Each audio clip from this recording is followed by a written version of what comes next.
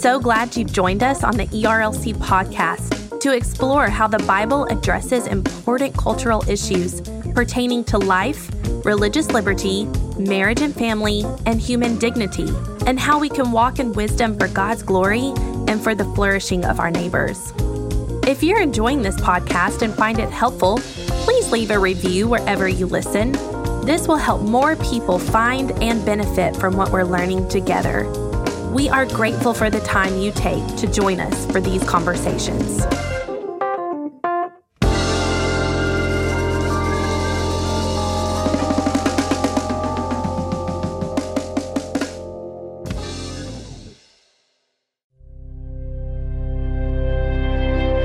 Welcome to this week's episode of the ERLC podcast, featuring Sharif Girgis and the topic of marriage. Marriage laws all by themselves, just the laws, or just the cases, or just the policy papers, they don't add up to anything unless they facilitate real goods.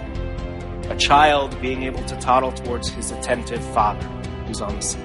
A young girl being able to be absorbed by her hobbies or her novels and not grieve over her parents' divorce. A family bickering boisterously over dinner. A young man being unscarred by authority, unafraid of commitment, kneeling in prayer or in marriage proposal. But the point is that all of those real flesh and blood goods depend enormously on the health of the marriage culture. The first ERLC conference in 2014, titled The Gospel, Homosexuality, and the Future of Marriage, was well received and exceeded expectations. Part of this is because we are living in a world that is confused about these topics. Sharif Girgis helped shed some light on how to think about marriage in his talk, Better Together, Marriage and the Common Good. We hope you enjoy this message.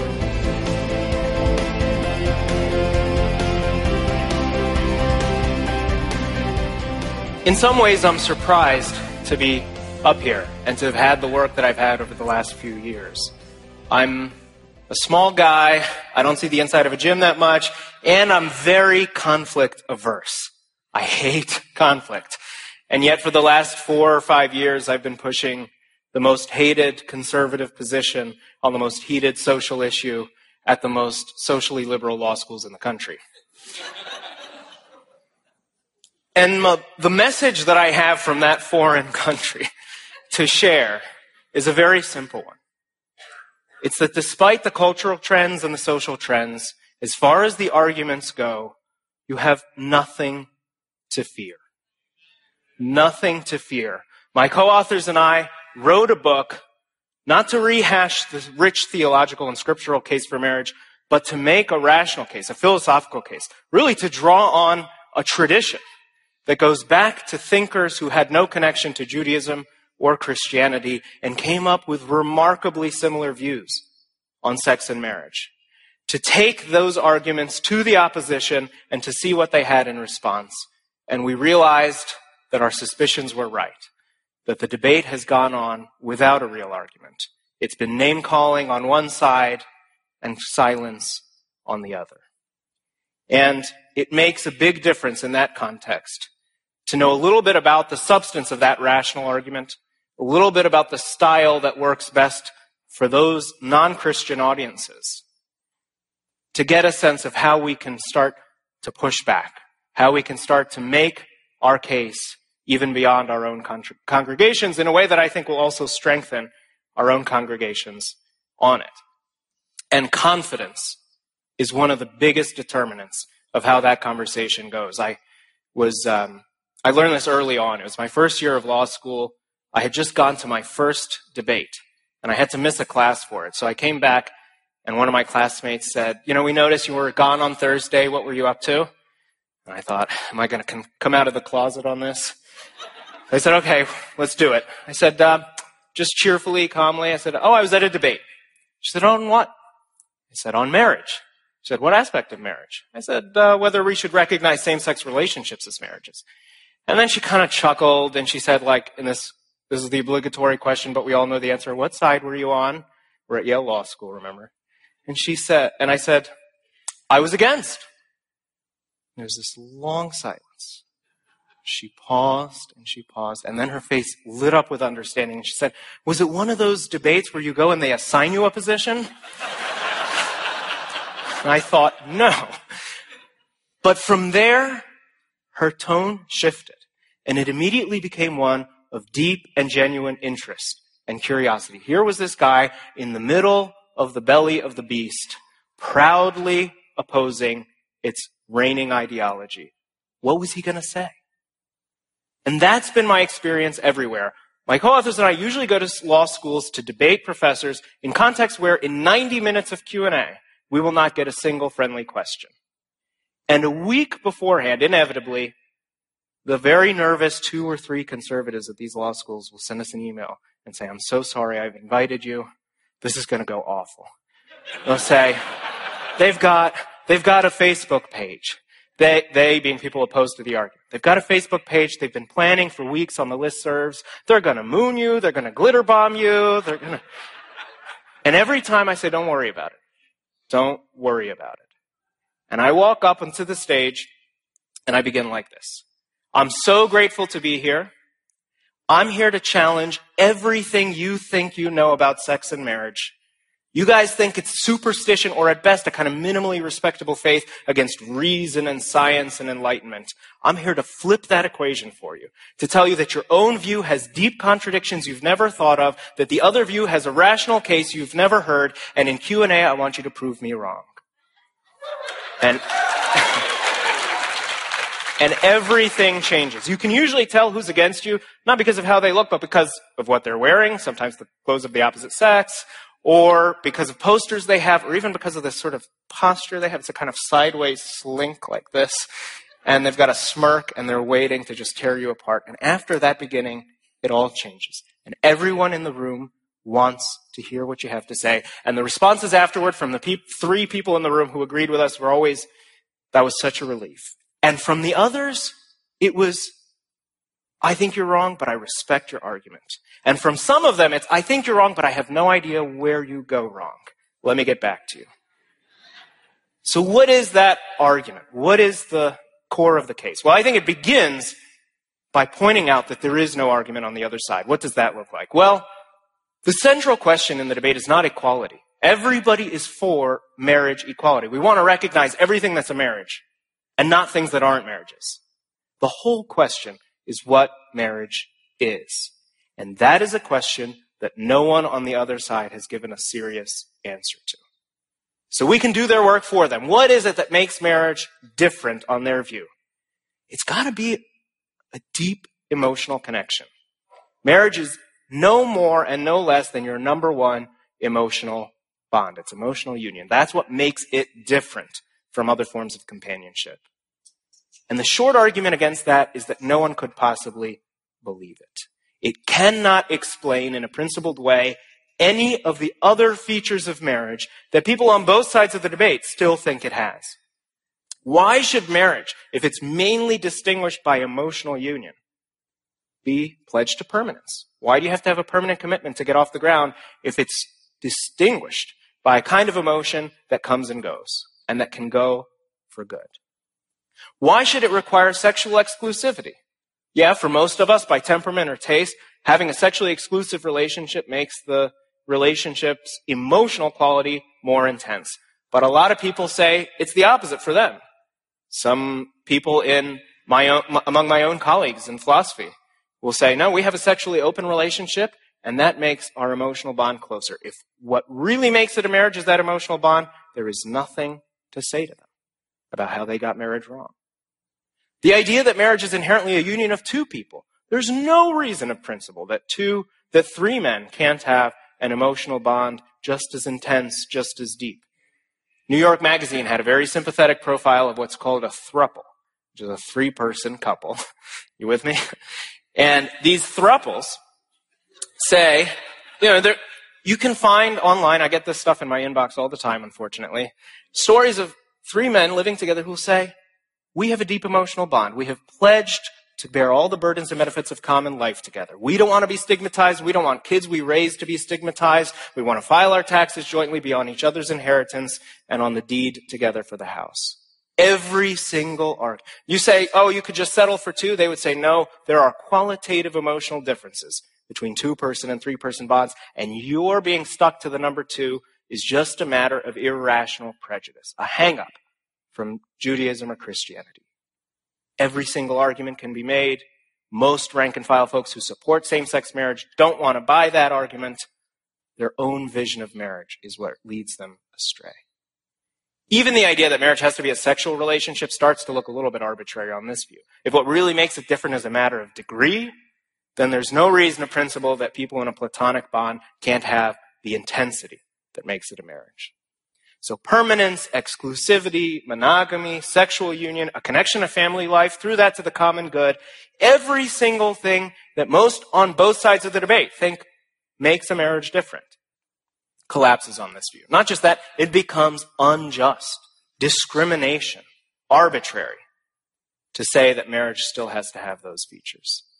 Some people, 300 LGBT and allied scholars and activists have already admitted this.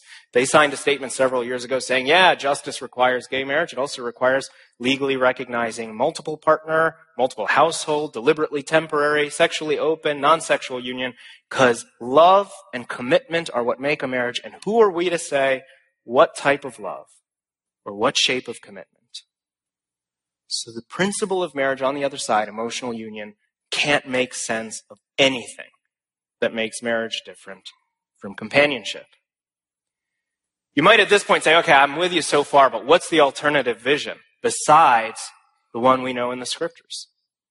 And what I want to say to you is that's an excellent vision. It's one we have every right to bring to the public square. It's one no one should shame us into keeping out of the public square, but it's supplemented beautifully by a philosophical vision that goes back to Plato, Socrates, Aristotle, Xenophanes, Musonius, Rufus, Plutarch, folks who never had a letter to their hometown from St. Paul, who never saw a Bible, and who came to remarkably similar ideas. In our book, my co-authors and I, in What is Marriage, we describe this as the view that marriage is a comprehensive union.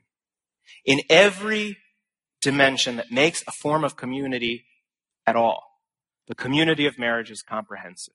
What does that mean? Well, any kind of community, whether it's intellectual at a university or a sports community, like a team, is formed by cooperation, by common action towards common ends in the context of a commitment. And it's in those three respects that the community of marriage is comprehensive. First, in the common action that makes it a marriage, in the dimensions of the partners united. Most people understand marriage unites you at all levels with the beloved, heart, mind, and body. And what makes for bodily union? Well, most people would say it's something about sexual activity. But if all sex did for marriage was foster feelings of closeness, it wouldn't really add anything that you couldn't get in other ways. There's something special about sex that makes two people one flesh. But that thing is only possible between a man and a woman. Why? Well, because what makes the parts of a single person one flesh, one body, is that all my parts, my heart and lungs and so on, are all working together towards a single bodily end of the whole, my biological life. That's why a biologist will tell you, yeah, that's one organism.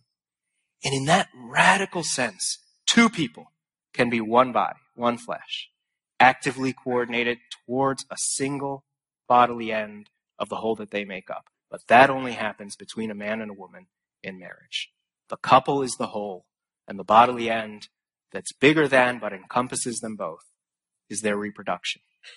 So only a man and a woman can form a truly comprehensive union, a real bodily union included. It's comprehensive in the range of goods that unite them. It's not just oriented to intellectual goods, knowledge and truth and understanding like a university, or to athletic goods like a sports team. But we all get that marriage is kind of all of those things. It's intellectual and it's recreational, and it calls for the whole wide sharing of family life. And most people will also say with you that that has something to do with the fact that it's oriented not just to this or that good, truth or athletic excellence, but to whole new human beings, new subjects, new participants in every good. But what explains that? Only the traditional, or what we call the conjugal view, can.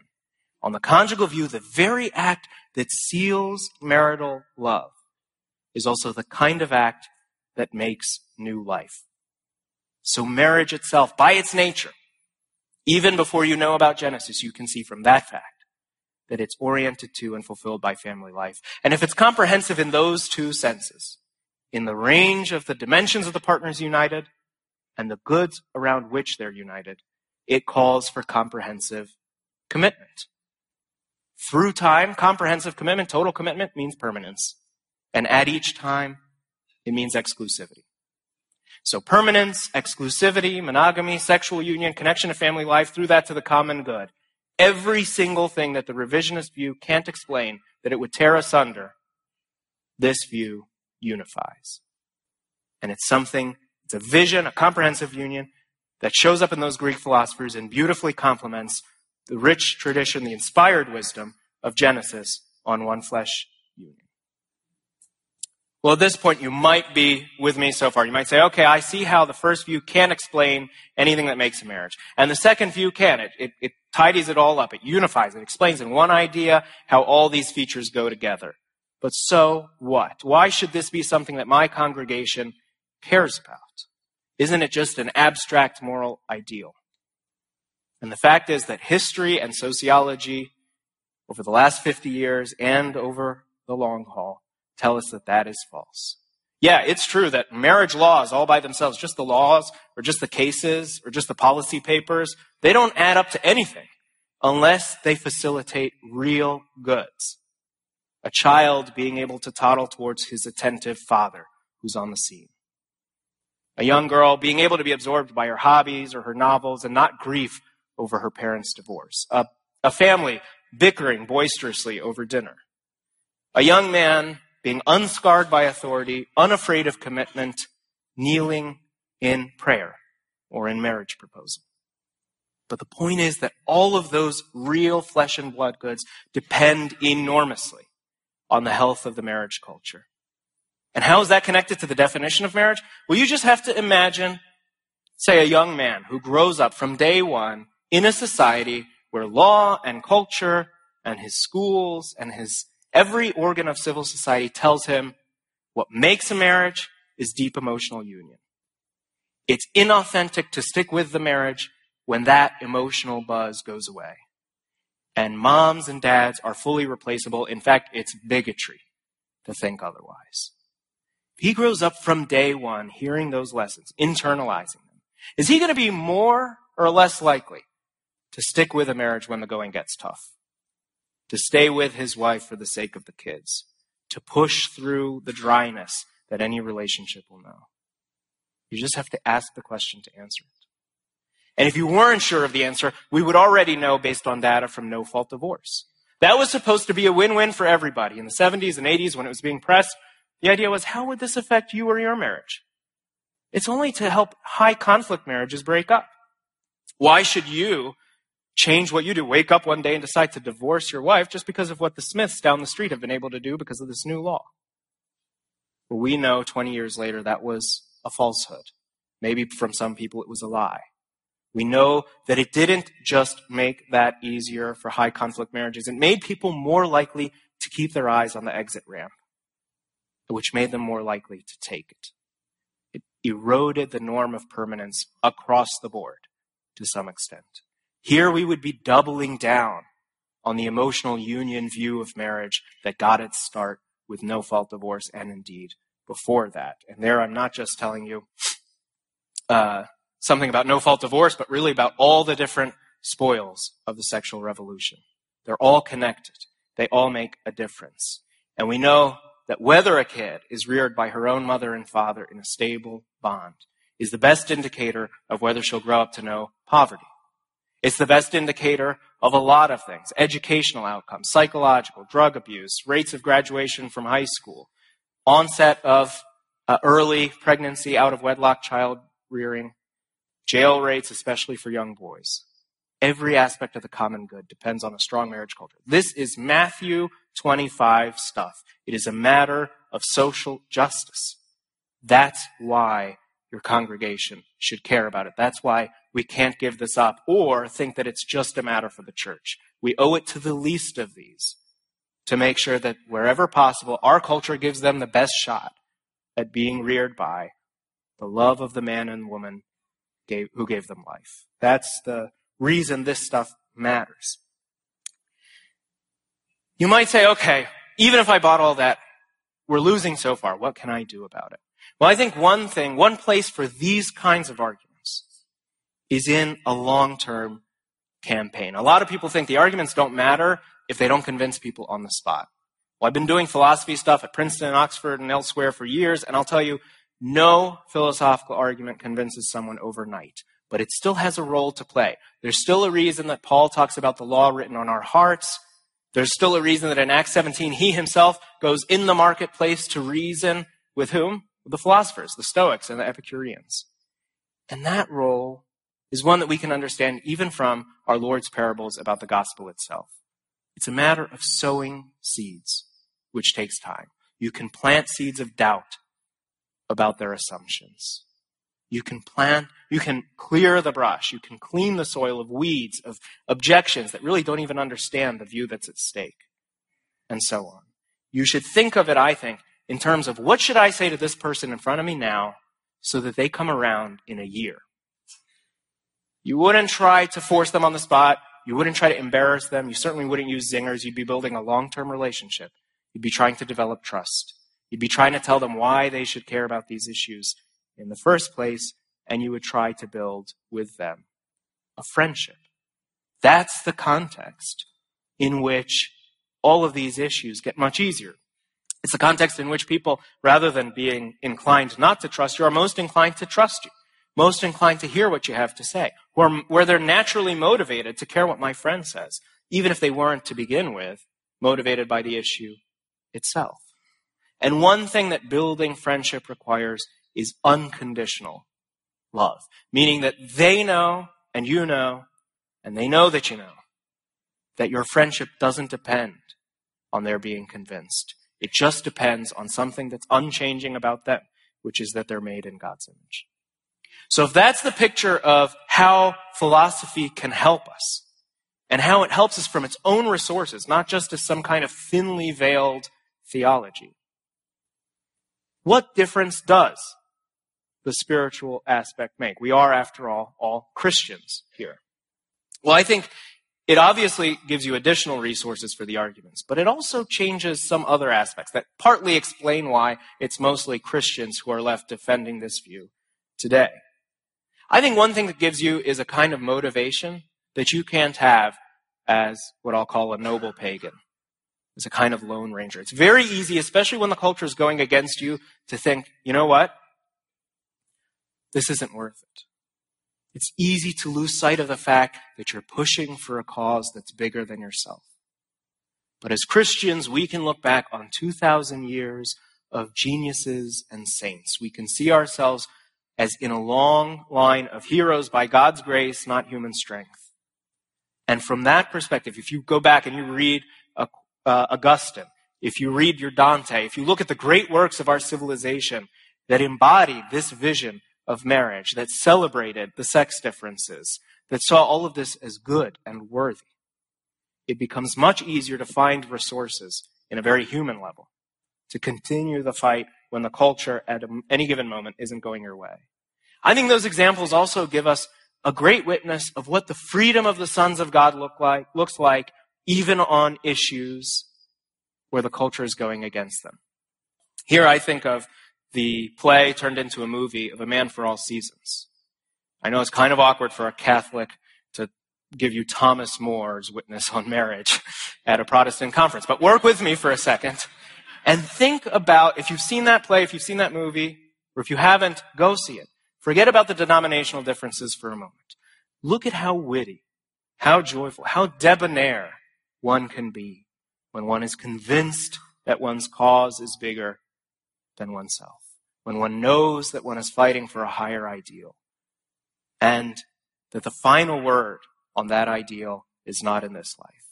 That's the kind of joy that changes hearts even before people's minds begin to turn. The other thing that the gospel vision gives you is the sense, as I begun to say already, that even when the tide is turning against you politically and culturally, your fight, your witness, even your peaceful endurance of defeat, as somehow within the economy of the Lord, is itself something that bears fruit in character and other spiritual fruits for that longest term common good known as the kingdom. And the other thing this gives you is a kind of perspective. Some people think they're going to win this debate by telling us we're on the wrong side of history. You might have heard the phrase.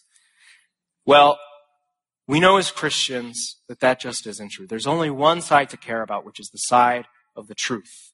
We know that history isn't guided by impersonal forces in the dark that no one can do anything about, but that with God's grace we can decide what side of history that we're on, and that the Lord that we worship is the Lord of history. Even the impersonal forces, the wind and the seas, obey him.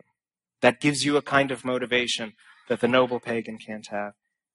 And it also shapes your goal. We're not just worried about the same-sex marriage debate. We're worried about marriage.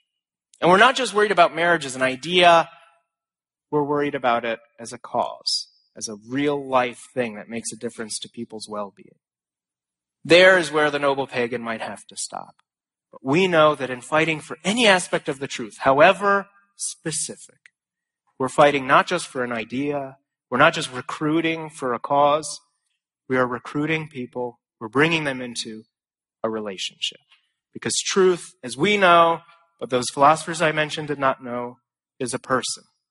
And he calls each of us into a kind of communion that we can only bring people into by God's grace and step by step. So it shapes your goal in a way that will also shape your style.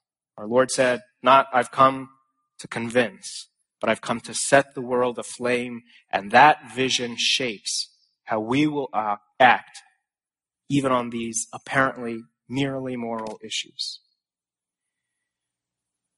Well, I think there's one other thing. If you really do want to draw people into a communion, that requires being their friend. And being their friend in a genuine sense and in an unconditional sense requires knowing their motives. And I can tell you that the elite, the academic elite on this issue often have a whole variety of motives, and some of them what we would consider pretty bad motives. Right? They think all of the traditional norms I mentioned really are oppressive, that we really do have to upend all of them. We just have to get the nose under the camel's tent this far, and then we can really do the work of justice. So set them aside. Most rank and file folks on this issue aren't motivated by that. Most people in my generation don't know a thing about this theory that marriage is oppressive and so on. They just are worried about loneliness. They're worried about their gay friends, about themselves perhaps, being lonely. We have to recognize that motivation, that yearning for intimacy. We have to acknowledge it and acknowledge its value. And then we have to see where it goes from there. I had a friend of mine for several years, brought up in the church. And when we were 24, we'd known each other for probably 16 years at this point. He sent me an email and he said, I'm coming out and I'm embracing gay relationships. I'm going to find myself a man and I'm going to be with him and I'm going to be happy and I'm leaving the church.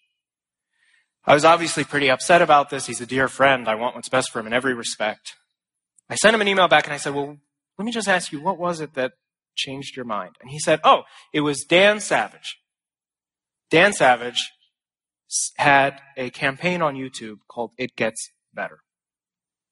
I remember thinking, okay, by the way, if you don't know what that is, it's a set of videos on YouTube where a bunch of folks from the LGBT community say, you know what, young people in my position, I had a really awful childhood or adolescence, and I'm here to tell you it gets better if you just embrace this. There are lots of sexual options in your future, identities, relationships.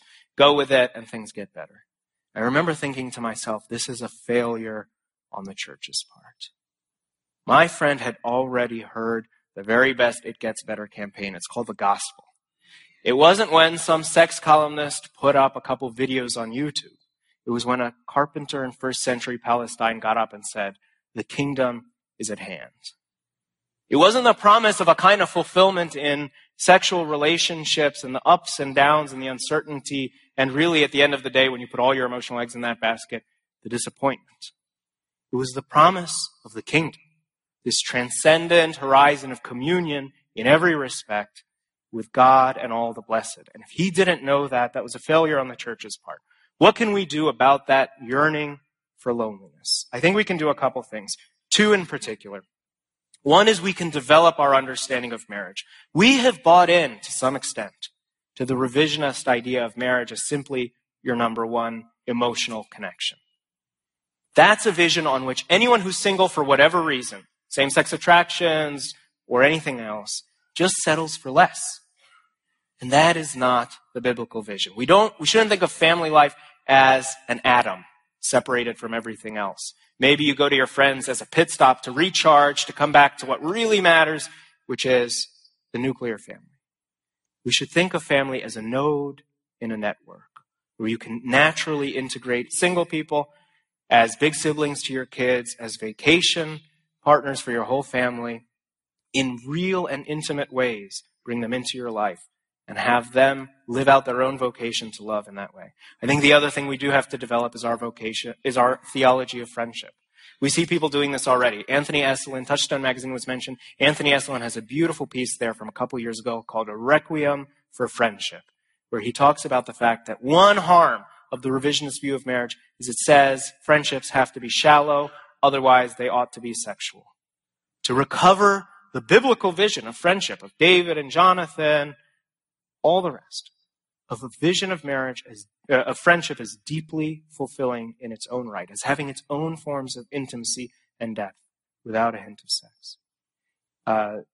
There's a blog, as I mentioned, called Spiritual Friendship, where a bunch of LGBT-identified Christians who embrace the church's teaching say all of this, and they develop a positive vision of what their vocation might be. The last thing I'll end with, see my time is up, it's just one sentence, but it has lots of semicolons in it. We have a vision, we have the blessing of eschatology. That's the other thing the spiritual difference makes. We have a vision of the future, of the broader horizon, which tells us that our marriage, our one body union of marriage, ends at death because it depends on our reproductive life. But our union as one body in Christ depends on his resurrected life, so it alone will last forever. It reminds us that marriage points to the kingdom in one way. It's a union of heart, mind, and body in Christ. But celibacy is its own vocation that can point to the kingdom in another way. It's openness to everybody. It reminds us for that reason that there isn't some default vocation for those who can and contingency plans for those who can't, but unique calls to love given to us each by name from the foundation of the world on purpose. And it reminds us that our most fundamental identity is not as gay or straight or single or married or even member of this or that family or household, but son or daughter of God, made in his image, destined for his household with many mansions and for the glory of his kingdom. Thanks.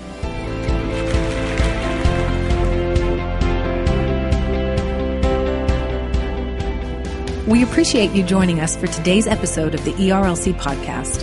If you want more information about our podcast or how to think biblically about sexuality, visit erlc.com.